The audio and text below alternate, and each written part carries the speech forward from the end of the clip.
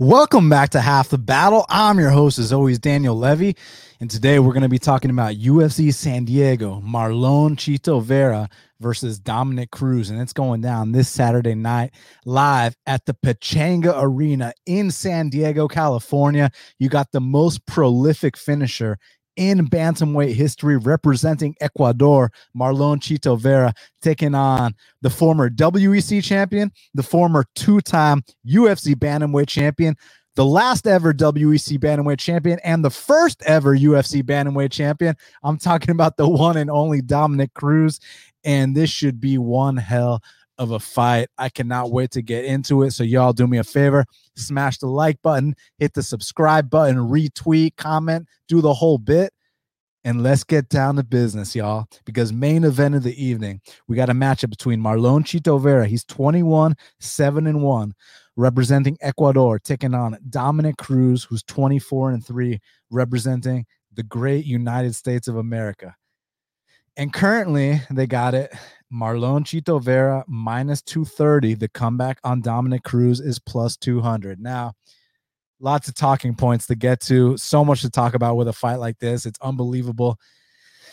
I mean, should we start with the transformation of Chito Vera? Should we talk about how these odds would have been insane, like, a few years back? There's just a lot. Should we talk about how they match up stylistically, where they're at currently in their careers? Just so much to talk about. So let's get into it. So look, if you want to talk about a transformation, if you want to talk about turning things around, not because you're this athletic freak, not because you're this genetically gifted guy, but just because you have the work ethic of, you got that immigrant mentality, you just work harder than the rest, then you talk about Chito Vera. Point in case. Go pull up his first fight with Davey Grant. Like, pause this right now. Go pull up his first fight with Davey Grant, and then immediately after, pull up his second fight with Davey Grant. I mean, like, it's just night and day, the progression this guy has made, and he's done it all through hard work. I mean, this is not someone who, is going to, have the highest vertical jump or have the fastest 40-yard dash or probably doesn't bench the most. And, it's just, he's a hard worker. He's made those incremental improvements every single fight. I mean, you see his debut against Marco Psycho Beltran on the Ultimate Fighter Latino America Finals, which was actually, speaking of the Ultimate Fighter, that was the first season of the Ultimate Fighter Latino America. It was the season that Yair Rodriguez won. It was the season that Alejandro Turbo Perez won. And interestingly enough, Chito Vera was actually I think he was supposed to be in the finals, but the reason he wasn't able to do it was because he had some kind of skin infection. Because if you recall, Chito Vera on the show, he knocked out Henry Briones with this disgusting up kick. Like, I'm talking about, like, it was worse than the Nico Price up kick. It was worse than the Musasi up kick on Jacare from back in the day. I'm talking Chito Vera landed this nasty up kick, and it looked like he might have been the dark horse on that season of the Ultimate Fighter. Ends up getting this skin condition for some reason and is unfortunately eliminated from the show. So he actually never lost on the Ultimate Fighter. He just wasn't able to fight because, of the unfortunate skin condition. So it ends up being Alejandro Perez versus actually Teco Quinones in the finals. And then Alejandro wins that. And it was actually a controversial fight. Teco was deducted some points and this and that. And we all know my boy Alejandro Perez is good at weaseling out those decisions. So needless to say, Chito Vera never got to be the Ultimate Fighter winner. And guess what? He goes back to the drawing board. He fights Marco Psycho Beltran in that debut in Mexico, which, Psycho Beltran was from Mexico. A lot of us thought Chito Vera might have won that fight. Judges disagreed. Comes back, fights in Nashville against Roman Salazar, and gets that triangle armbar. And that's when we were first like, okay, this kid's an exciting finisher. I mean, he's raw as hell. He's green, but, he's got some potential. Since that point, I mean, it's had some more ups and downs, but the Brad Pickett fight. So he goes out there in the UK. He fights Brad Pickett, who, for y'all noobs, let me just refresh you on Brad Pickett. And I don't say that to be condescending. I just want to give a little history lesson. Brad Pickett is the fucking man. Brad Pickett is a dude that beat Demetrius Mighty Mouse Johnson back in the WEC. Brad Pickett is a dude who would always be kill or be killed, would always go out on his shield. In fights he'd lose, and in fights he'd win, knock dudes out, had underrated wrestling for a guy from England at the time. So in his retirement fight in England, Chito Vera goes out there, knocks him out with a head kick, and the whole crowd is booing Chito Vera because, I mean, they all wanted to see Brad Pickett win. And within 5 minutes of them booing Chito Vera out of the arena, he gets on the mic and he's like, guys, stop. Brad Pickett is a legend. Brad Pickett is a fucking legend. And the whole crowd immediately turned and loved Chito Vera from that point on. And he basically said in that speech that, you know, now he gets to feed his family, and he showed Brad Pickett all the respect he deserves. It's still one of the best post-fight speeches to this day. But that's when people started to kind of take note, right? And since that point, you know, he's had some ups and downs. I mean, he used to train at this gym called 50-50 in Ecuador, where basically it was him and cab drivers. And I know, you know, I like to be sarcastic. I like to attempt to be funny and say certain things, but I'm not joking when I'm saying that he was training with cab drivers, man. He was literally in there with no fighters. He was the only fighter at his gym in Ecuador, and he made it to the UFC off that merit alone. But he knew he had to change some things up, you know, starting his UFC career 1 and 2. So the guy ends up moving to California. He trains out at Team Oyama. You know, they're responsible for champions such as Carla Esparza. They got some other really good fighters there, you know, Alex Perez. So he goes on this big, you know, he goes on this 3-fight win streak to start things off. You know, he beat Ning Guang Yu in Australia, the Brad Pickett fight, which I mentioned. Y'all remember the Kelleher finish. Then he had, you know, 2 fights in Brazil that didn't go his way. The John Lineker fight, which, by the way, one theme we'll talk about is how Chito Vera doesn't truly get started until fights hit round 3. Point in case, the Brad Pickett fight, but another point in case, that John Lineker fight. I mean, if y'all remember John Lineker, and dudes it would be a death sentence to stand and bang with a guy like John Lineker back in the day. And by the time that 3rd round came around, I mean, Chito Vera was out there putting on a clinic on John Lineker in that 3rd round. The first 2 rounds, he was eating big shots, the kind of shots that knocked everybody else out.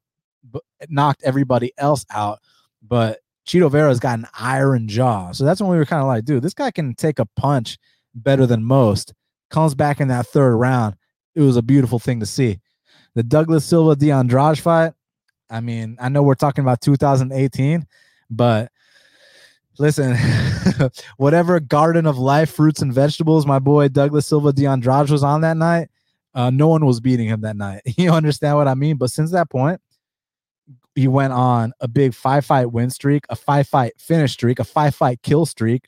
Should have honestly been a 7-fight win streak because a lot of people think he won the fight against Song Yadong. Now, I thought it was a very close fight, but what I also took away from it, more important than who won and who lost, was the fact that Chito Vera is kind of a slow starter, but once that 3rd round comes around, this dude is world class in the 3rd rounds, and this is my 3rd example of it.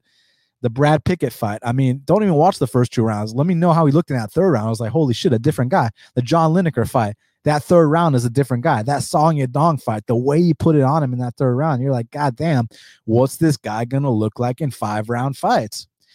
The Sean O'Malley fight, you can say whatever you want about it, being a fluke, not being a fluke, but the bottom line is only one guy got their head elbowed into the canvas and went out, and that it wasn't Chito Vera. So Chito Vera finished Sean O'Malley.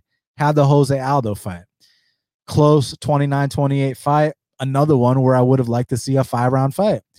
Now, this current win streak, back to what we were talking about, Davey Grant. Go watch his first fight with Davey Grant. Go watch his second fight with Davey Grant. It's night and day difference in just person. He's not even the same guy as that. And what's crazy is that you look at Dominic Cruz back around the time that Chito fought Davey the first time, and Dominic Cruz was world class then. Dominic Cruz, you know how long Dominic Cruz has been world class for? Dominic Cruz, this dude has been world class since 2009. That's like a year after I graduated high school. So like I've been watching this dude be a world champion since like, so I took a year off between high school and college. So since right after high school, since the beginning of college, since after college. I mean, this guy, he won a belt before I was in college, and then he won a belt when I graduated college. Like, that's how insane Dominick Cruz's longevity has been in this sport. He's amazing, and I'm going to talk about his unique style in a sec. But back to Cheeto. So I mentioned the Davy Grant fights, how it's like you just want a night and day comparison. Watch his two Davy Grant fights. You'll see a completely different guy. The Frankie Edgar fight. There's some misconceptions in that fight. First round, listen, Frankie Edgar took him down, was able to, accumulate some top control, even though on the bottom, Chito Vera was busting him up with elbows, but it is what it is. It was in New York. You got to give that first round to Frankie. Second round was 100% Chito's round. I mean, Chito was putting it on him that second round. But the third round, like I said, you just got to start these Chito Vera fights in that third round. And that's when he really turns up. And that's when he looks world class. And boy, did he look world class in that third round against Frankie Edgar. It's one thing to just catch Frankie Edgar, but to be systematically beating him down like he did in that third round was beautiful. But then the Rob Font fight was the ultimate test. Here's your 5-round main event. The biggest criticism for Chito was always, we know he's a killer. We know he's got good submissions. We know he doesn't give up. He's got the chin, all these things. But people kind of question his boxing a little bit. And you know how I mentioned how he went from the gym 50-50 in Ecuador, then went to Team Oyama in California, but he still needed to fix something else. So what did he do? He goes to world-class boxing for MMA coach, Jason Perillo, a guy who was responsible for UFC champion, double champion, such as BJ Penn, a guy who's responsible for UFC champion, Michael Bisping, a guy who's responsible for UFC champion, Chris Cyborg. So a guy that's, ultimately trained 3 UFC champions, goes to him to sharpen up the one big hole in his game, which was his boxing. Goes in there against arguably the best boxer in the division. And let's just say this, he showed off that amazing chin, but when it was his turn to land his shots, boy, did he make them count. And he's a guy that can steal rounds with damage. He's a guy that can steal rounds with, making someone just, taking their shots. But when it's his turn to land his, I mean, he will drop you. He will hurt you. He will override everything that you've done up until that point and make his shots just so much more impactful and damaging that it looks like you got hit by a car. And that's exactly what he did to Rob Font. And you saw the swag in there. He could have finished Rob Font at multiple points in that fight, but I mean, he almost showed some championship-esque qualities. He wasn't rushing the finish. He was almost playing with his food in there, which was fun to see. But now we got a real test in Dominick Cruz. Once again, what's amazing about Dominick Cruz is he's a pioneer, not just for the sole fact that he, like I said, is the last ever WEC bantamweight champion, the first ever UFC bantamweight champion. Usually when long-reigning champs lose their belts, they don't regain them again.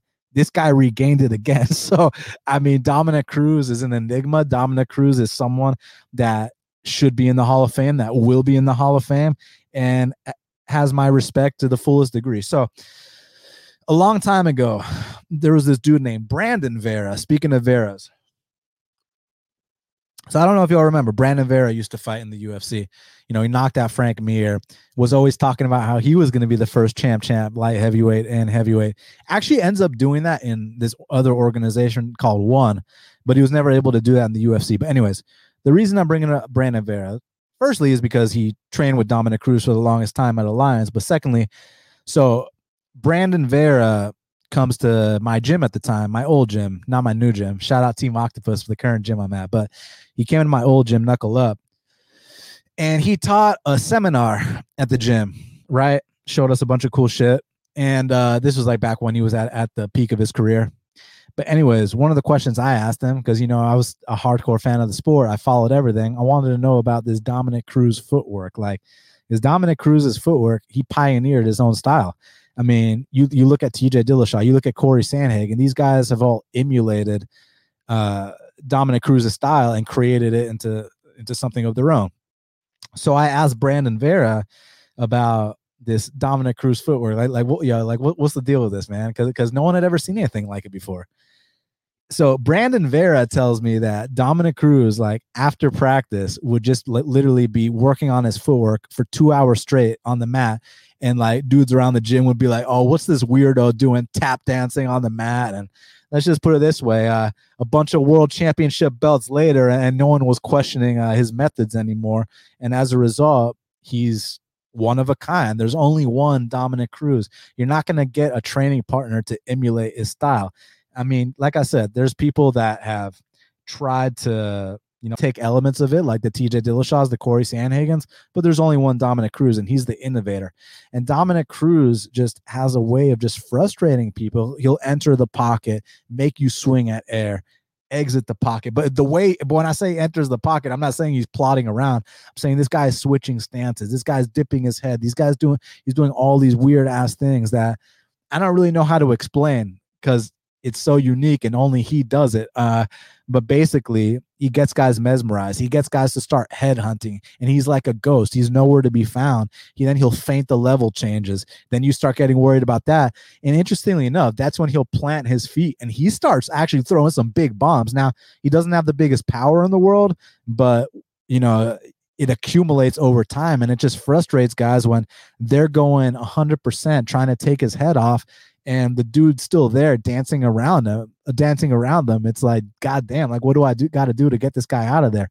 So that's why you can't headhunt against Dominic Cruz. You got to start by chopping down the foundation with leg kicks, with calf kicks, and eventually that's what will slow down the movement, and then you can start to go upstairs.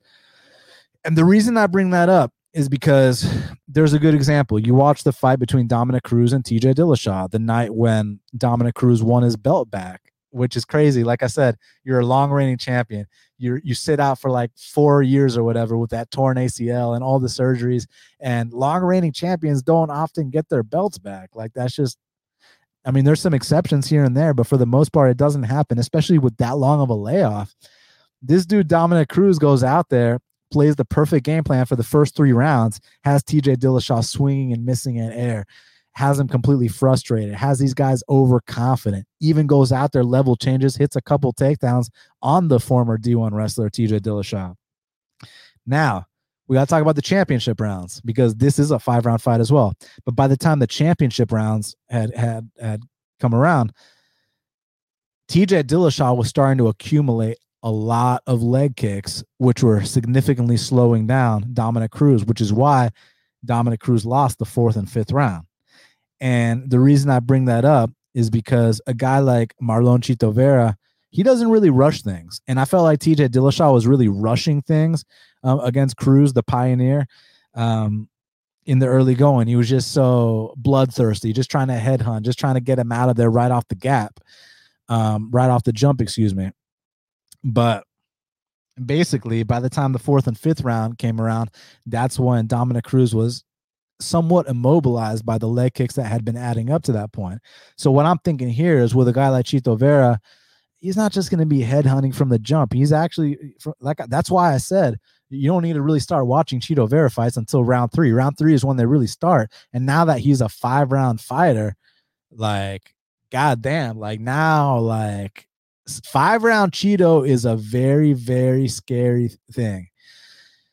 So I think Chito needs to approach this similarly to a lot of his fights. I think he needs to let Dominic Cruz frustrate you for the first 2 rounds. Let Dominic Cruz do his thing. If Dominic Cruz is going to land a couple takedowns, okay, let's not use too much energy. Let Dominic Cruz be Dominic Cruz for a round or 2. But what you need to do, if you're going to succumb the first 2 rounds, let's at least invest in calf kicks. Let's at least invest in body shots, so that when that 3rd, 4th, and 5th round do come around, I keep saying when it comes around and rolls around, trying to get my words not twisted up, but y'all understand what I'm saying. By the time the championship rounds approach, that's better, right? That's better. That's when the money needs to be in the bank. That's when all the investments need to add up, and that's where I think Chito Vera can say fuck it and go for it, because that's where I think Dominic Cruz is not going to be as much of a ghost and is not going to be as unhittable as he would be in the early going. So that's kind of my point here. Need little investments from Chito Vera in the early going that are going to pay dividends in the 3rd, 4th, and 5th round. And from there, I don't think Cruz is exempt from getting finished. The Cody Garbrandt fight. Now, while we might agree Cody Garbrandt, at least at the time, was riding super high on confidence, this is before he got knocked out every fight. He had very sharp hands, and that was a once-in-a-lifetime performance. The reason I bring that up is Dominic Cruz has been knocked down multiple times. The Henry Cejudo fight, even most recently the Pedro Munoz fight. So he can be hurt. And the difference between some of these guys and Chito is when Chito hurts you, He's got the most finishes in the history of this division. He is the most prolific finisher in bantamweight history. So I think when he finishes you, if he's up on the scorecards like he was in the Rob Font fight, then I think he might let you off the hook. But if he's down these first 2 rounds, because sometimes you got to succumb these first 2 rounds to Cruz, he's going to be very hard to find. So let's say we do succumb these first 2 rounds to Cruz. When you do finally hurt him in that 3rd, 4th, and 5th round, it's time to pounce and it's time to get him out of there. And I think that's exactly what Chito's capable of doing. So again, I see the first round and even parts of the second round. I see it being frustrating for Chito. But if Chito just keeps his cool, just chills out, let's not try to headhunt too much. Let's not try to rush things. Let Dominick Cruz dance around the ring. Let him do his fancy footwork, his innovative footwork. Let him get off on some shots. Let him take you down. Let him do whatever. But when it's finally your time, when all the money in the bank's been added up, all those small investments on the calf kicks, on the body shots, and then we get in the clinch, we start busting them up with knees, with elbows, that's going to be the time to hurt Dominick Cruz and to either win rounds off damage or to potentially finish the great Dominick Cruz. So Cruz is going to land the more volume here. The thing is, damage is the number 1 scoring criteria in the sport. Point in case, look at the numbers in the Rob Font fight. And let me pull up those numbers right now. So in the Rob Font fight, Rob Font landed 271 significant strikes. Marlon Vera landed 159. In most cases, the guy that landed, over 100 strikes more is winning the fight. But look at these other key details. 3 knockdowns by Marlon Chito Vera. He's much more dangerous than Dominick Cruz. And don't get it twisted. There's this misconception that Dominick Cruz just kind of pot shots, and I don't think that's the case, man. I think that Dominick Cruz, he'll dance around the ring a lot, but when he gets in his zone, he'll plant his feet and he will swing some bungalows. So don't forget about that, and don't sleep on that. I just think that Chito Vera has got the hardware, the insane chin to eat that and not be phased, not be rocked. Now, one thing I've always said is it's going to be a very sad day when Chito Vera inevitably gets knocked out because, like Luque the other week, and shout out to everybody that bet on Jeff Neal, myself included. When you get hit as much as a guy like Luque, one day you're going to inevitably get knocked out, and that's what finally happened. And one day, I hope not, but one day it is going to happen to Chito, but I just don't think it's going to be now. I think he's flat out in his prime, and I think he's on the upward trajectory. And not that Dom Cruz is necessarily trending downward. I mean, I felt like since the fight with Cejudo, I thought he decisively won the Casey Kenny and the Pedro Munoz fight. I even bet him in the Pedro Munoz fight. I also max bet Henry Cejudo against Cruz, and I bet Chito Vera at dog odds against Rob Font. So I've had a decent history with both these guys. And this spot, I'm taking Marlon Vera, man. I just think that down the stretch, 3rd, 4th, 5th round, once that movement starts to slow down, once these calf kicks start to accumulate, that's when is going to be the time to go out there and really put the damage on him, really seal the deal, really steal these rounds, and possibly get him out of there. Someone said Cruz can take Chito down. Yeah, I agree. I think he can take him down in the first 2 rounds especially, but I think those takedowns are going to be harder to come by as the fight progresses, as those calf kicks start accumulating. So someone else asked me, how do I feel about the line? I understand if this was a 3-round fight, then I'd be a lot more worried about kind of Cruz winning the first 2 rounds, Chito winning the 3rd, but ran out of time. Then that plus 200, there's a lot of value on. But in a 5-round fight, like I've been waiting so long for 5-round Chito, and I think 5-round Chito, not trying to get cute and call him a mythical creature, but like there's a reason that I've been waiting for this 5-round Chito. Certain guys are going to excel in 5-round fights. Chito is one of them, and we've seen Dominick Cruz his last 2 5-round fights. The Cejudo one doesn't count because he didn't even make it past the 2nd round. But I'm saying the Cody Garbrandt fight, the TJ Dillashaw fight, he was slowing down towards the latter parts. So, actually, someone might say that he had his best round in the 5th against Cody, but that fight, that was more like Cody didn't even need to do anything else. Cody could have just coasted the rest of that round because he had that fight in the bag. But the TJ and Dom fight was head to head. And it was an accumulation of kicks that really fucked up Cruz towards the 4th or 5th round. And I think accumulation is going to be big here, mixed in with Chito's composure. He's not going to just be head hunting from the jump. He's not going to be redlining. He's not going to be carried away from all the trash talk going in. Because y'all remember, y'all should watch the side-by-side interview that that Dominic Cruz and TJ Dillashaw did before their fight. I mean, Dominic Cruz mentally fucked the guy before the fight even started. I remember he said some shit like TJ was like, I'm not going to talk to you about that. And Dominic Cruz is like, what do you mean? I'm standing right in front of you, dummy, or some shit like that. Like, he just, like, Dominic Cruz verbally, like, he can assault dudes verbally and get in their heads, but Chito's not the kind of guy to be affected by that. And the reason I bring that up, I know talk is cheap. I just bring that up because I don't think he's going to fight uncharacteristic as a result, right? So, yeah. So I see Dominic having his most success in the early rounds, as usual, as anyone does against a guy like Marlon Chito Vera. But then after that, I see the damage accumulating, and eventually I think Chito either gets him out of there or makes it decisive enough to win this decision. So I parlayed Chito Vera, but at a different line. What did I parlay him at? I don't even fucking remember, but it was I'll tell you right now. I'm gonna log into my shit and tell you what I parlayed him at. So I parlayed him with Bruno Blindado Silva, who's fighting GM3. And shout out GM3. I love me some GM3, but, this is just business. It's nothing personal. So, yeah, I parlayed Marlon minus 205. I could have played it straight, but I got a little cheeky here, parlaying him with Bruno. Normally, I don't parlay unless it's over minus 250, but I was feeling a little cheeky here, so we'll see what happens. We'll see if it costs. We'll see if it backfires. Parlays are a bookmaker's dream, but now he's minus 240. So I mean, I beat that line by a good 35 cents.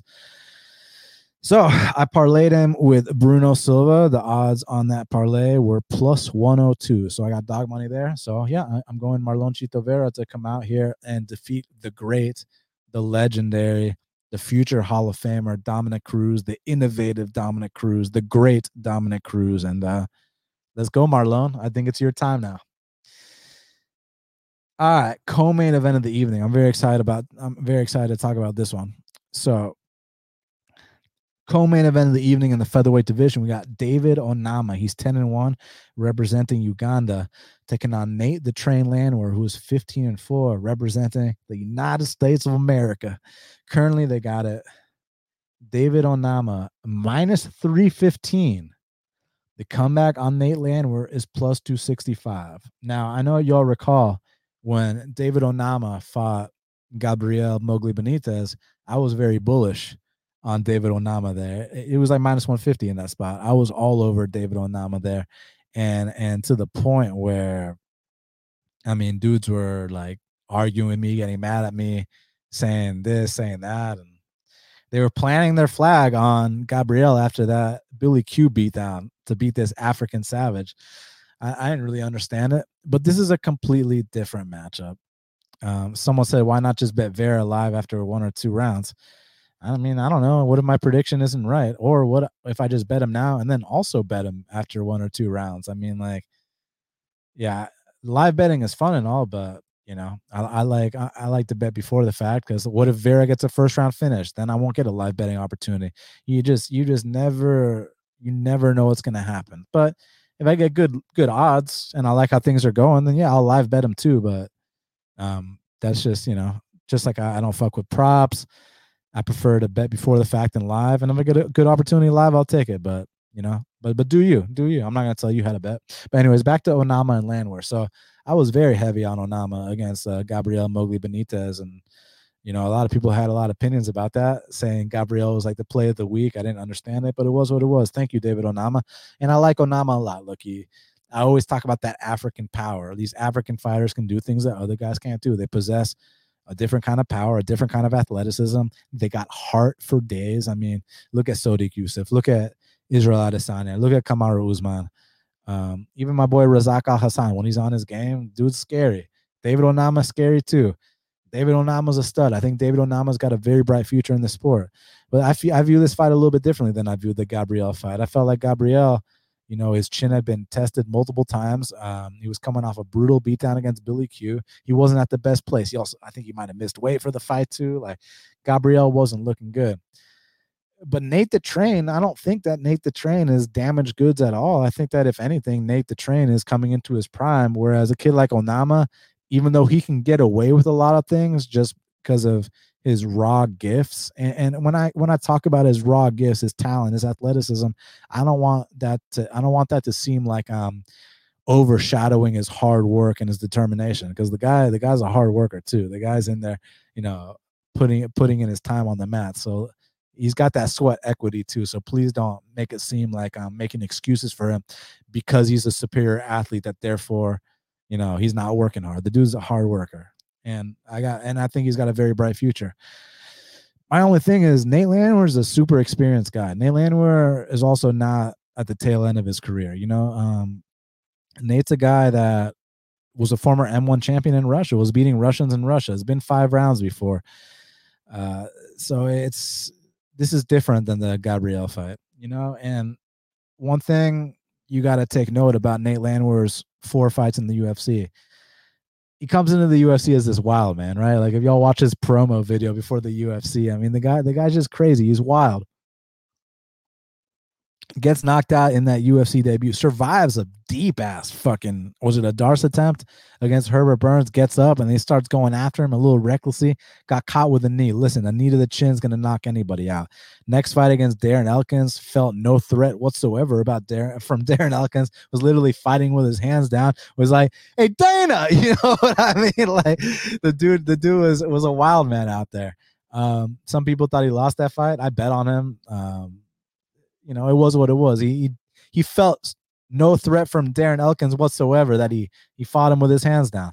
The Julian Erosa fight, that was kind of a weird one. He drops Julian Erosa right away, and then he gets dropped right away again with a knee. So a knee can knock anybody out. But I felt like in that Ludovic Klein fight, man, I felt like that was a big step in the right direction. He wasn't fucking around. He wasn't fighting recklessly. He had his hands up nice and tight, because the reason going into it, I was like, oh man, that head kick of Ludovic Klein is going to be there, was because I've been used to Nate fighting with his hands down, being crazy, being like, woo, and Dana, and during his fights. But he actually showed up.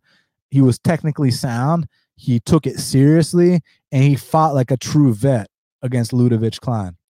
Now, I'm not saying that David Onama can't knock out Nate Landwehr, because, again, when you're dealing with the African power can override technique in these spots. You know what I mean? Like, he can just get away with things that other guys can't get away with.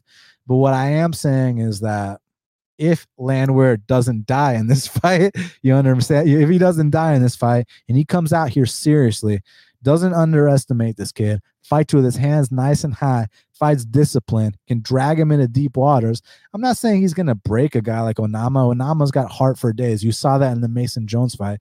But what I am saying is that I think that there's a chance that Nate Landwehr can kind of outvet David Onama. But again, it's contingent on him not getting sent to the shadow realm in, the first round or so. And I understand that's a distinct possibility. Like, David Onama is still very raw, still very green, but he can get away with so much because of his God-given gifts and his talent. And I think Onama's awesome. And I think Onama one day will be a top 15 guy. And I think there's still a chance he might knock out Nate Landwehr. But I'm low-key interested on these plus 265 odds on Landwehr here, to be honest with you, man. Like, I low-key think that if he can come out here, fight discipline like he did in that last fight, just show off your experience here, take him into those deep waters, mix things up, then I think he's got a chance. Look, obviously I'm worried. I don't like betting against Africans for the reasons I mentioned. Like, you won't catch me betting against Francis Ngannou. You won't catch me betting against Kamaru Usman until like they start dropping multiple fights, or any of these other guys, man. Like, they're just so gifted, or Sodiq Yusuff. Like, they're just different. But I just think that David Onama is super green, and it didn't matter in the Mowgli fight. But I think Mowgli's kind of damaged goods. I don't think Nate's damaged goods. I just think it's about Nate's approach. Again, if Nate wants to come out here cocky, hands down, woo, Dana, if he wants to do all that shit, then he's gonna get knocked out. But if he comes out here hands high, fights smart, shows off that vet experience, has a couple tactics in the back pocket waiting for Onama, I think he might be live for an upset. So, look, I'm not as confident on Landwehr as I was on Jeff Neal, because with Jeff Neal, we had specific advantages. We were way faster than Luque, and Luque gets frustrated by guys with good movement that are faster than him, that are southpaws as well. So this one, I'm not as confident as I am on Luque, but I think that, again, I think that if Nate doesn't get deaded early on and doesn't just get, African powered here, I think Nate has the chance to make this an honest fight. And I think that Nate can turn it into that dogfight and possibly get a split decision win, possibly get a late submission like that last fight, like possibly just, hand this kid a setback, the kind of setback he's going to learn from, the kind of setback he's going to come back better from, and go into the top 15 one day. Because I do think Onama's got top 15 potential, 100%. It's just, you got to pay your dues, and Nate Landwehr has paid his dues. So Nate Landwehr comes out here with the right approach, and I'm willing to take a shot on these plus 265 odds and see what happens. Again, I know the risk here. I know what we're up against. I know the kind of talent we're dealing with on the other side. And I fully accept the fact that my guy might get knocked the fuck out. So I get it. But my gut is telling me that Nate has a chance to turn this into that gritty dogfight and just show off that vet experience, have those tactics waiting for him, take me into deep waters, and show the kid a thing or two, give him a vet lesson, the kind he'll come back better from. So I'm gonna take Nate Landwehr for these plus 265 odds. Pray that we don't get launched into the shadow realm in the first couple minutes, and we'll see what happens. So yeah, I'm gonna go with Nate the Train here. But again, I understand the the variance factor in a fight like this. Like, he might get knocked out in the first 30 seconds and everything I said goes out the window. So, but I think that one scenario could possibly be a close split decision type fight. And if it is one of those, if it is this back and forth war like the one he had with Mason Jones, then there's value on this plus 265. So, I wish I was clairvoyant. I wish I knew what was going to happen. I wish I knew, hey, if you're going to get knocked out early, then I'm not going to take these odds. But if I know that Landwehr is going to fight with those hands nice and high, is going to approach this the right way, clinch this guy up, tire him out, and use those vet tactics, then there's a chance we can get this. So I'm going to roll the dice and take Nate Landwehr here. And Onama will 100% be back. No, Onama will be a top 15 guy one day. I truly believe that.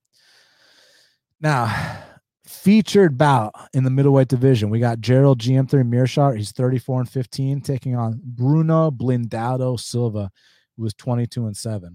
Currently, they got it Bruno Blindado minus 280. The comeback on Gerald Meerschaert is plus 240. So another amazing fight. I mean, Gerald Meerschaert, I'm such a fan of his. Very cool guy. I met him in person and had him on the show a few times. Just nothing but good things to say. I mean, most submissions in UFC middleweight history, like more than Damian Maia in the middleweight division, more than Anderson Silva. Dude's a stud. Dude's a record holder. Like, how can you not love him? And he's had some amazing upsets. He's got a history of coming through as an underdog. I just view this as a very tough matchup for him, man. I know there's the narrative that, Bruno Blindado's lost, 6 of 7 by submission. But the thing about it is the last one was in 2016, it's been 6 years since then. He's turned things around, especially since he started training at Evolução Thai, with Ronaldo and all these guys. And one thing about Bruno Blindado, like, since that time that he lost that fight in 2016, this guy goes over to Russia and becomes a champ in Russia. And he wasn't just beating no random Russians. This guy knocked out Alexander Shlemenko. And if y'all have been following the sport for a while, you guys know exactly who Alexander Shlemenko is. Former Bellator champion, just a bona fide stud Russian fighter. And he knocked him out in the first round. He goes into this war with Artem Frolov, not Artem Lobov. Artem Frolov was 11-0. They got this war, and he knocks him out in the 4th round. So not only does Blindado had this devastating power, but he's got the heart too, and he's also in incredible shape. Whatever supplements he's taking, keep taking them, my man. You know what I mean? His ground and pound is vicious. His takedown defense is getting better. His awareness on the mat, defensively speaking, and his get up game have also improved leaps and bounds. And that fight he had with Alex Pereira, this dude stood and banged with Alex Pereira for 3 rounds. First 2 rounds were fucking close, man. First 2 rounds could have gone either way, but the third round, he got cracked with a hard one, got rocked badly, but he wasn't looking for no way out, man. I mean, he was still standing in the pocket, throwing down with a guy like Alex Pereira. Y'all know how dangerous Alex Pereira is.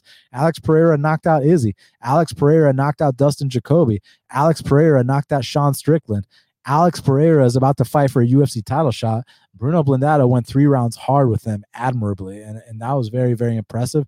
And I think here with GM3, GM3, if you get carried away, you take him to the ground, or you start getting tired, that's when he can get off on some opportunistic submissions. But if you look at like his upset win against Floyd Mayweather's kid, Muradov, there's a big difference between how Muradov fights and how Bruno Silva fights. Muradov kind of likes to keep it on the outside, kind of likes to keep it pretty. But if you get into his face like Gerald Meerschaert did, Muradov doesn't like that. Muradov likes to stay long. Muradov doesn't like to get hit. Whereas Bruno Silva, you get in Bruno Silva's face, and he's gonna draw that line in the sand. He's gonna chuck some bungalows, and someone's hitting the deck. And in a fight like that, I trust Bruno Silva's power and durability over Gerald Meerschaert's. So yeah, as long as some opportunistic submission doesn't happen from Gerald here, I don't think Gerald's going to be hitting takedowns. I don't think Gerald's going to be outstriking Bruno.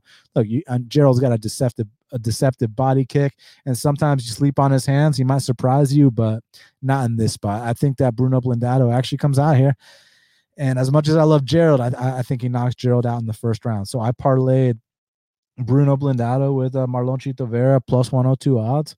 Let's get it.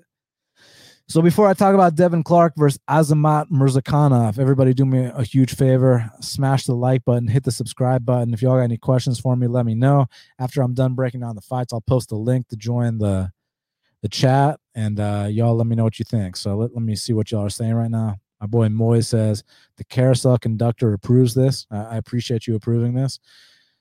Colby Chaos says he wants to see me and Cody Saftik do a show together. I agree. I've actually approached him about it back in the day. I thought that me and him would be a great duo because we'd argue, which is what the fans want to see. The fans want to see debates, and we won't be afraid to back down from our stances. So if y'all want to see me and Cody Saftik, then hit him up and let him know. I think that that's what the fans would want to see, because it'd be two strong hosts. It wouldn't be one strong host and one, whatever host. And I'm not taking shots at anybody. I'm just saying in general, me and Cody would be two very strong hosts, bullheaded guys that are not going to back down from our stances, that are going to entertain the fans, are going to go after each other. Like, I think that's what the fans want to see, right?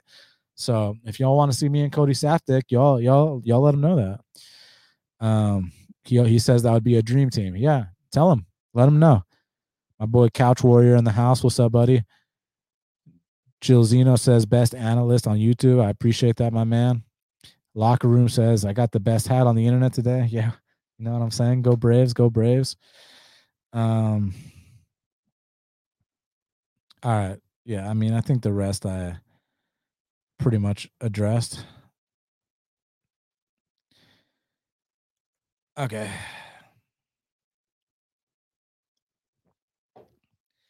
So next up in the 205-pound division, we got a matchup between Devin Clark, he's 13-6, taking on Azamat Murzakanov, who's 11-0, representing Russia. Currently, they got it. Azamat Murzakanov minus 145. The comeback on Devin Clark is plus 125. Big Bird UFC said Dan can take me to sleep. Well, you mean you calling me boring, or are you saying that? Or are you a chick? And like, what do you mean by that? So, anyways, as far as Azamat and Devin Clark are concerned, listen, I've never been the highest on Devin Clark. He's the fact that he stuck around the UFC this long, got to give him credit for it. But the guy's kind of spastic. He'll kind of blitz you with his chin straight up in the air. He can grind guys, though. He can push a pace, and you start to gas out on a guy like Devin Clark, you can definitely grind out decisions. But I think there's some misconceptions about Azamat Murzakanov, especially that last fight. People say it was a comeback fluke win, and no, it's not. Two judges had him winning the first round, and that means that, and he lost the second round. That means it was 1-1 going into the third round on two scorecards, and clearly he dropped. And clearly he dropped Tafon in that third round. So doesn't that mean that had that gone a decision that Murzakanov would have won? If it's 1-1 going into the third round, you drop the guy in the third round. Let's say the ref doesn't stop it. I mean, that's your round. That's a decision win for Murzakanov. So this whole comeback finish talk is complete bullshit. Do not listen to what people are saying about that. That is completely categorically false. It was 1-1 on two judges' scorecards, and Murzakanov finished him in the third. Not to mention, that's a completely different matchup. Tafon is, Tafon's got that striking background. Tafon isn't going to push you up against the fence, kind of, like Devin Clark is looking to do. And not to mention, man, the difference here is that Azamat was trying to take down a guy like Tafon.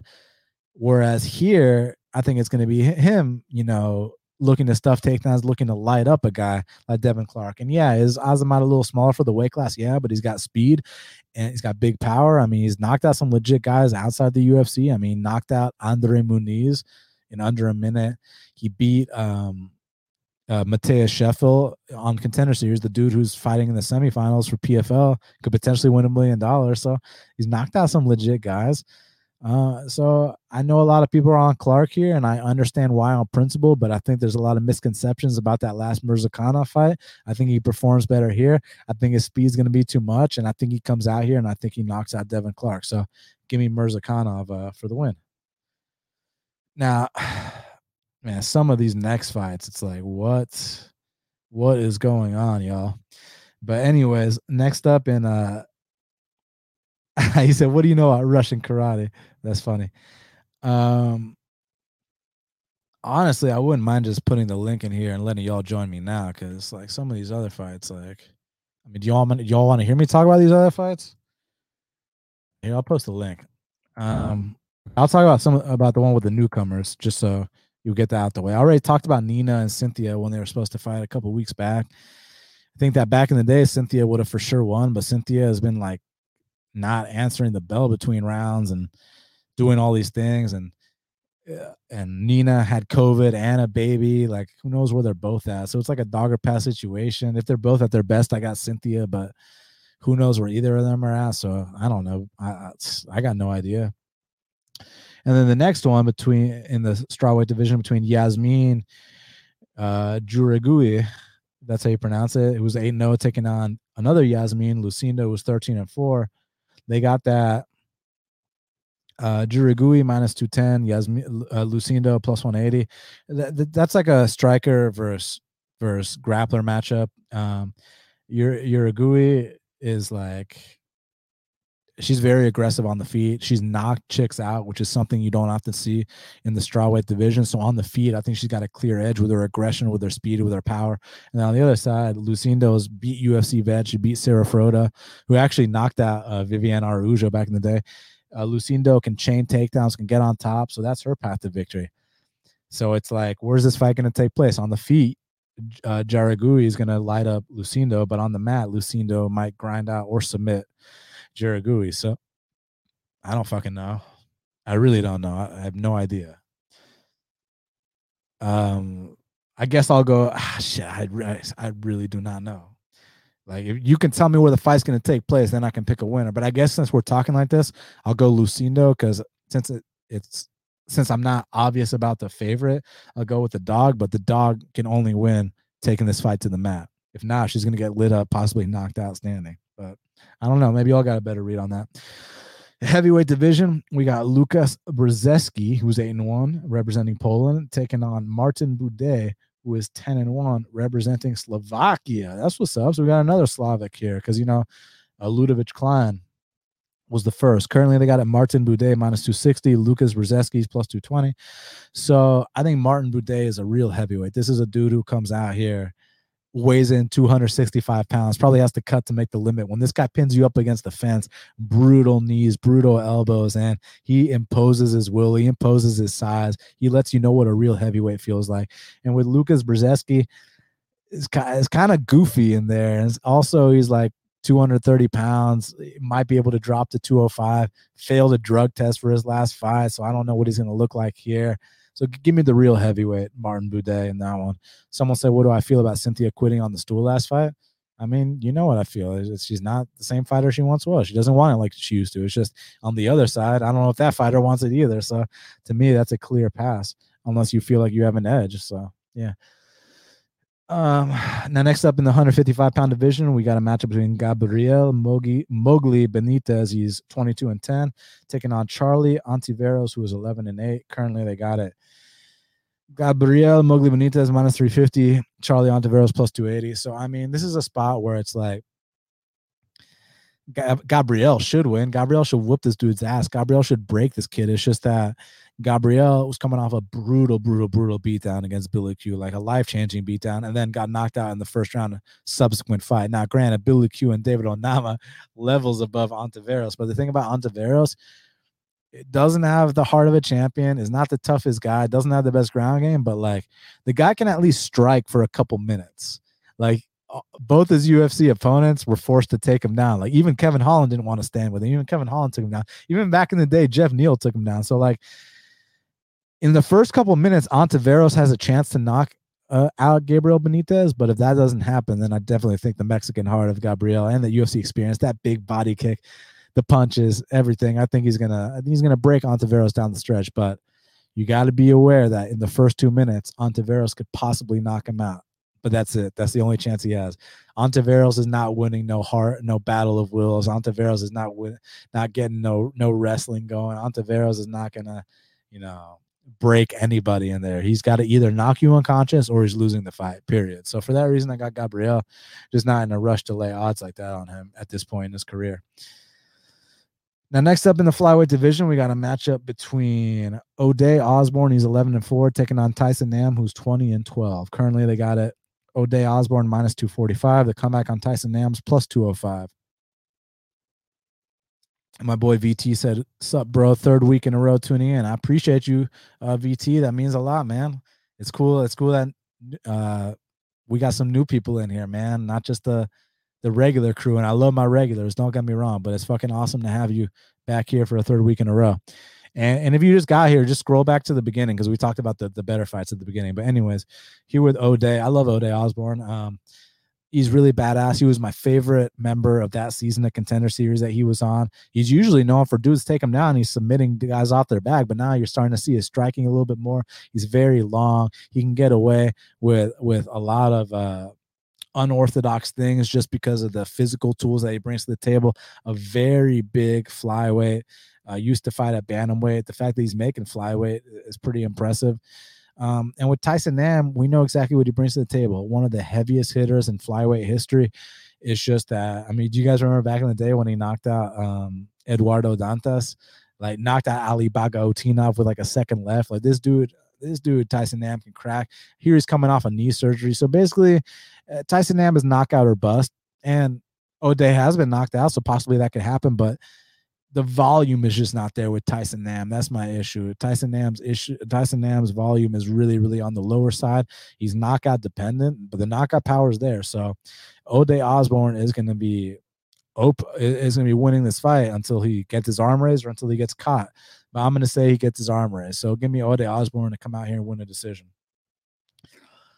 And next up in the bantamweight division, we got Yusuf Zalal 10-5 taking on Damon Blackshear, who's 12-4. Currently, they got it Yusuf Zalal minus 125. The comeback on Damon Blackshear is plus 105. So Damon is an interesting guy. He's very, very talented, very, very athletic, very unorthodox, can do things other guys can't do. I know he lost a fight to Chris Moutinho, but if you watch that fight, like, he was so fucking green back then. It was like over 4 years ago. He's come a long way since then. He's still green, but like, he's got a lot of talent. He's got a lot of athleticism, and he can do things that other guys can't do. Like I've seen him go like flying knee and turn that into like a back take and then choke some dude out. And like, he's got unorthodox kicks. He's got a funky grappling style. Kind of reminds me of like a green Aljamain Sterling a little bit. Very talented kid. Yusuf Zalal is a guy that's been paying his dues. Yusuf Zalal kind of likes to circle around the cage, mix in takedowns, a lot of kicks. You shoot a sloppy shot on him. He's got his Darson Anaconda series going. He's fought. Now, listen, Damon's fought some good competition for outside the UFC standards, for sure. Definitely paid his dues outside the UFC. But Yusuf has paid his dues inside the UFC. And we're talking about a guy who won the third round against Topuria. Last 3 fights, against Choi, against Woodson, like those are some very tough tests, man. So I lean Zalal.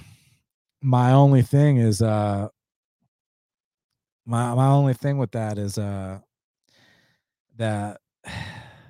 like if you give me the best version of both guys, like the prime finished product of Damon Blackshear, I think that he can beat Yusuf Zalal.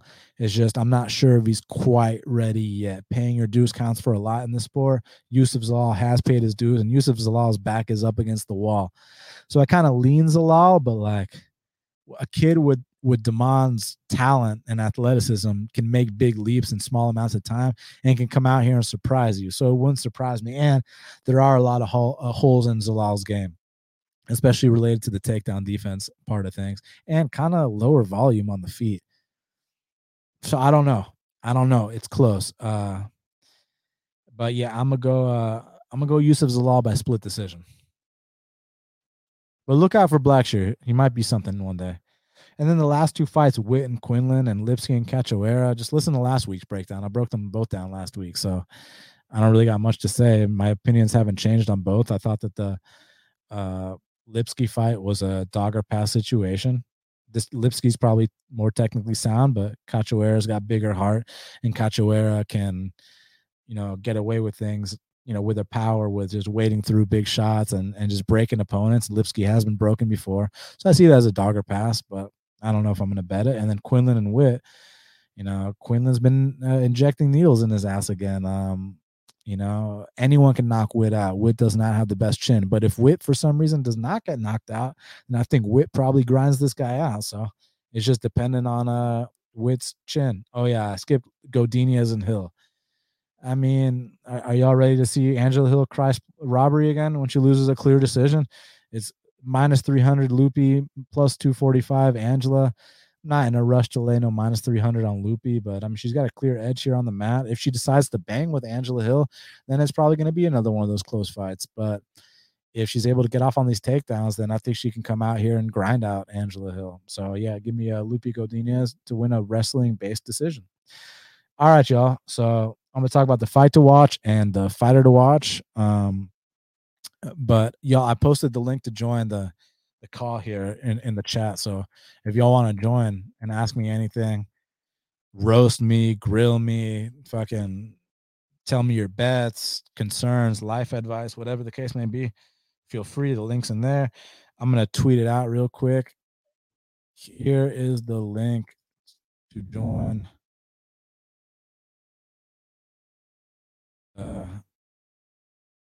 Half the battle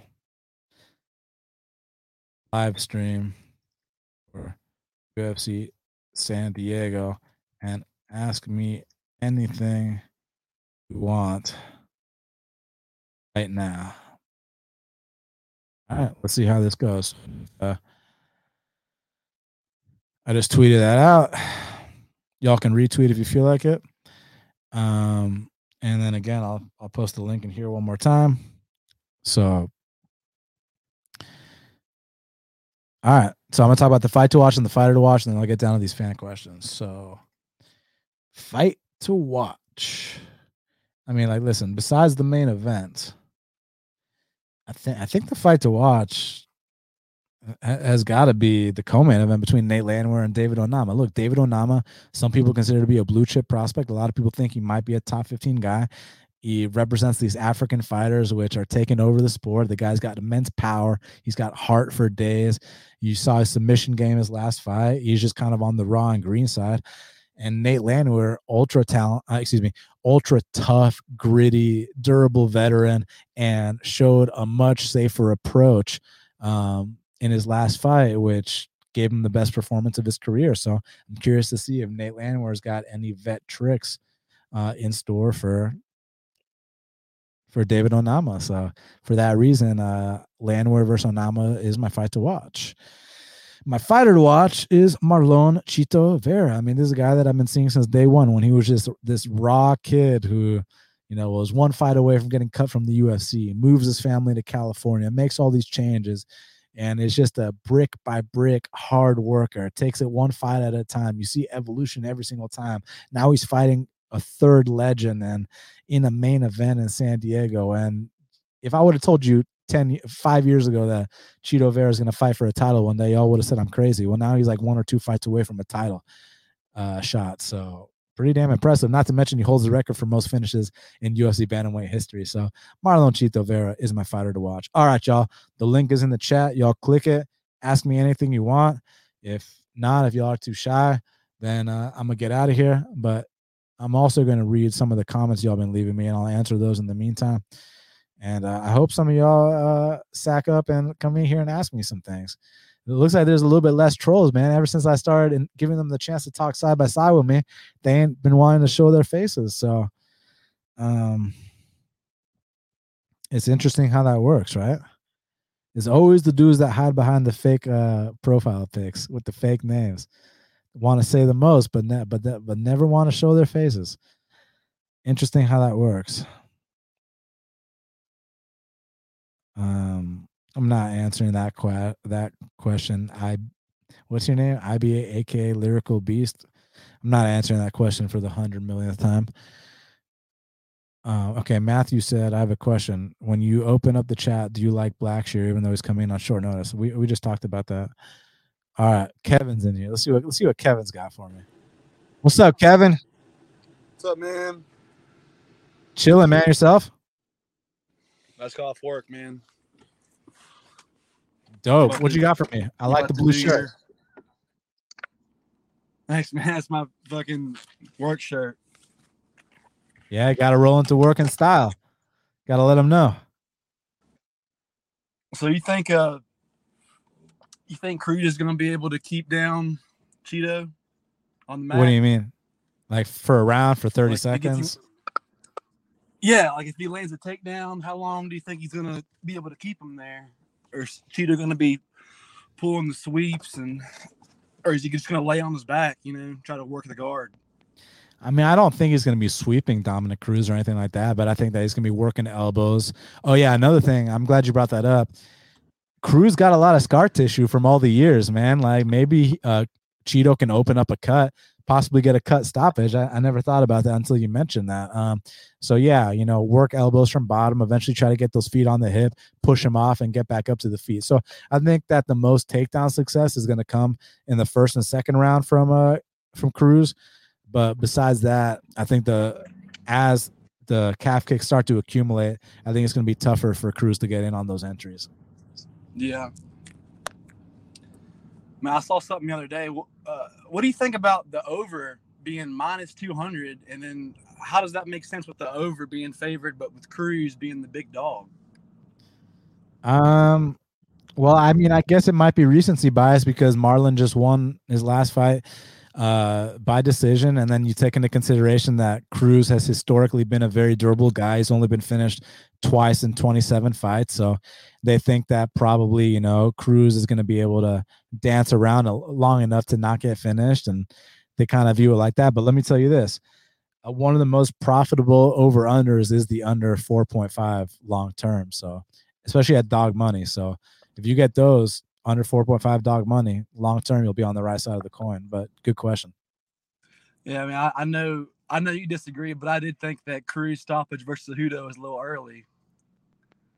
Yeah, but at the same time, if you got a ticket on Cruz, we ain't the refs, we ain't the judges, we're just the guys betting on the fight. So it's like whenever I win a fight on a decision that people disagree with and they get mad at me, it's like, dude, I ain't a judge. I'm just the guy that bet on the person that won. So it is what it is. You got anything else for me? Not really off the top, man. Am I the only one in this chat right now? No, there's a lot of people in the chat, but you're the only one that popped up on the video. You're the only one that had the balls, man. So I got to give you props, Kevin. Yeah, man. I don't care, man. I know a lot about fights. Man. Awesome, buddy. Well, you bring Shaq back. It's not about me. Shaq left the show. Oh, did he really? I didn't know that. Yeah. On the Ankalaev versus Smith breakdown, he explained his reasoning. So it's not about me bringing him back. He left. I need to go back and listen to that one. Yes, sir. Y'all still on good terms? Yeah, we're on good terms for sure. Wish him nothing but the best. Awesome, bro. Well, I appreciate you, man. You have a good day. Where are you from, by the way? Abingdon, Virginia, man. Okay. We ain't too far from each other. I'm in Atlanta here, so that's what's up. All right, Kevin. Well, I appreciate it, man. You take care. All right, man. You too, man. Peace. All right, buddy. See ya. All right, that was Kevin. Cool ass dude. All right. So last call. Anybody else wants to jump in here? Ask me anything. Don't be shy. Now's the time. Last call. And if not, then I'm gonna get the fuck out of here. So I really appreciate y'all being here with me. It's been a lot of fun. You guys know where to follow me. Best Fight Picks on Twitter. Renee said, one day I'll have a good question for you. It doesn't even have to be a good question. Maybe you just want to, express some thoughts. Okay, we got one in here. We got Big Bird in the house. What's up, Big Bird? Yo, what's up, man? I'm driving right now, so I'll keep it quick. Okay. But I do have one question I want to ask you. Sure. So I assume you tape fights all the time. So when you're taping fights, I know like for lower level fights, it's a lot easier to like point out what's the skill sets and the flaws. But like when it comes to higher level fights, what do you look for in the tape?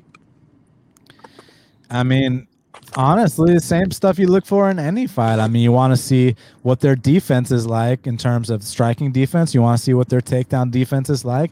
If they get taken down, you want to see, do they get held down? Are they attacking submissions? Are they looking to get back up to their feet?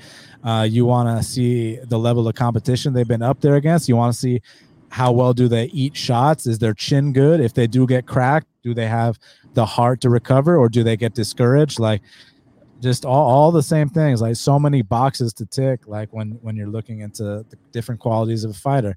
When they're attacking submissions, like, is it a thing where they go balls to the wall for that? They take the back one time, go balls to the wall, but if they can't get anything, do they kind of fold up, or are they able to consistently wrestle and consistently try to get good positions and keep attacking and stay on their game plan? Like, how do they react mentally? How do they react physically? So just everything, man. I take everything into consideration.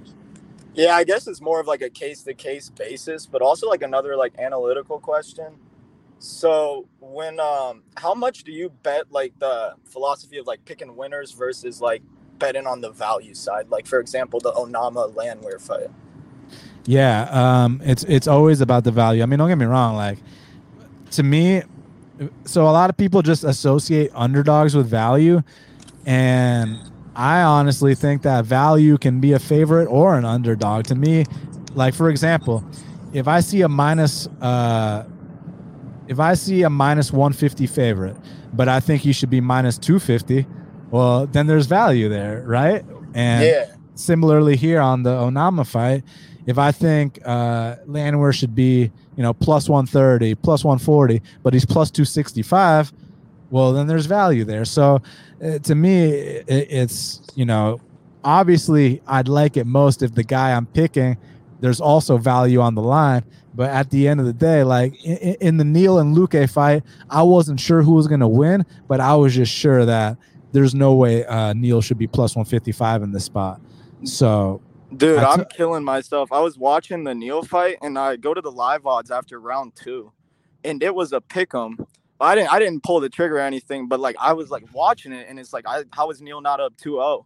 And then I go after the fact, and like he was 2-0. So I guess also like you can get edges in the live betting market too. Yeah, and another thing, like, because people think that value is only underdogs. Like, they'll be like, oh, I made a value bet on this. Every bet should be a value bet, whether it's a favorite or a dog. Like, for example, when I max bet Rafael Fiziev a few weeks back, he was like minus 200. I thought he should have been minus 400. So that was value to me. Like, Jamal Hill minus 260. Yeah, might have been a sketchy moment or two, but ultimately I thought that he was going to finish Thiago in that fight. So I was cool laying minus 260. Like, it wasn't a Hey big deal man, to me. my value bet last week, Brian Battle, baby. Oh, see, that was beautiful. You know, and you know what's great about that too was that I was like, man, there's no way he should be minus 270 here. And dude, he looked minus fucking 570. So good job on Dude, that, bro. I've done like one-on-one like private trainings with the dude. I'm so happy for him, dude. He's one of the nicest dudes I've ever met. That's awesome. That's great to hear, and great job on that bet, man. Because I definitely didn't have conviction there, and he did the thing, man. So that's Hey, awesome. I'm not gonna lie. I don't know if it was the drinks talking to me last weekend, but I had my hedges on Sato by KO. I placed that shit last minute. As long as you came out on top, that's all that matters. Yeah, that's true. Do you believe in like the idea of hedging too? Because I've like noticed some people like don't like it because you're losing value, but then in a sense we're in it to make money. So I mean, you kind of have to cover your ass. Yeah, I mean, listen, if you can capitalize on those big line moves, then at the end of the day, this game is about making money. And if you can guarantee yourself money, there's absolutely nothing wrong with that. But at the end of the day, 100%. I don't do it as much because I let my ego get in the way and I say hedging's for pussies. But don't listen to that. That's just talk. I mean, at the end of the day, if you can guarantee yourself money, do it. Okay, yeah. I'll also say one more thing since we're on the topic of hedging. Bovada, for anybody that's Bovada, they have the over 1.5 on the Cynthia Calvillo fight at minus 260, and the over 2.5 is minus 240. So I think they messed up the line there. I parlayed the fuck out of that. Nice. Just be careful. Just be careful because sometimes they'll kick you out for doing shit like that. But hey, as long as you're not going too crazy, you should be good. So hell yeah, I appreciate you, buddy. They honored Oh no, I'll say one thing though. They're not gonna cancel it. They honored a Ricky Simone plus 2,000 by decision. It didn't cash, but they still honored it. So hopefully they do. Yeah, hopefully they do. All right, man. You take care. All right. All right, nice talking to you, Dan. Have a good one. Likewise, man. See ya. Got my boy B Rip in the house. What's up, B Rip? What's up, Dan? Man, I'm a big fan of all the breakdowns, but I just wanted to hop in real quick to compliment you on the shirt. Love the shirt, man. Corn. I got my Rob Zombie on right now, so I'm all about it, man. Hell yeah, man. Korn is one of my all-time favorite bands.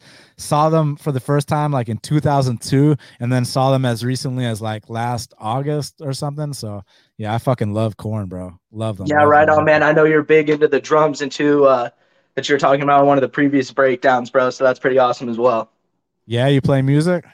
I play a little bit of bass, but you know, I'm more like a punk rock basser. Like just like slamming this chords and stuff. No real like technique or anything to it. Kind of more like a Sid Vicious. I just like to slap around to have some fun, you know. You play with a pick or with fingers? I'm played more with my fingers, but I've been doing a little more pick lately, just because I've been on a little bit of a Kiss kick, and you know Simmons was always a pick player, so I've been kind of getting a little bit more into that lately. That's what's up. It's good. It's good to do both. It's good to do both. Yeah, right on, man. Well, I know you're probably trying to get out of here, so I just wanted to say, man, I love the breakdowns. Keep up all the great work. I never miss a show, man. Appreciate you. Thank you so much, man. That means a lot, man. You take care of yourself, all right? Yeah, you as well. See you, dude. All right, see you, man. That was cool, man. It's really awesome when y'all join in here. It means a lot to me. So, guys, thank y'all so much. This is the last call. If anybody else wants to say anything to me, the link is in the chat. But if not, I'll say my parting shots and I'll get out of here. So, I already talked about the fight to watch and the fighter to watch. Y'all know what to do. Hit that like button. Hit the subscribe button. And also, if you got something out of this show or out of the other shows, tweet it out. Let people know, man, because I don't got no big website backing me. It's just me and y'all. So if y'all want the show to grow, I need y'all's help. So hit the like button, hit the subscribe button, comment, share, retweet, all that stuff. And then also, I only see notifications from people I follow on Twitter. So if I don't follow you and you've been sending me stuff, it's not because I'm ignoring you. It's just because I don't see it. So if you send me a DM, I'll see that. So feel free to do that anytime. Y'all know where to subscribe to the show: YouTube, SoundCloud, iTunes, Stitcher, wherever the fuck podcasts are found. Half the Battle is there. Spread the word. Thank y'all so much. Follow me on Twitter at Best Fight Picks. I think that's about it. Oh yeah, and on Instagram at Half the Battle Pod. So, yep. Thank y'all so much again. Truly appreciate it. And until the next time, let's cash these bets.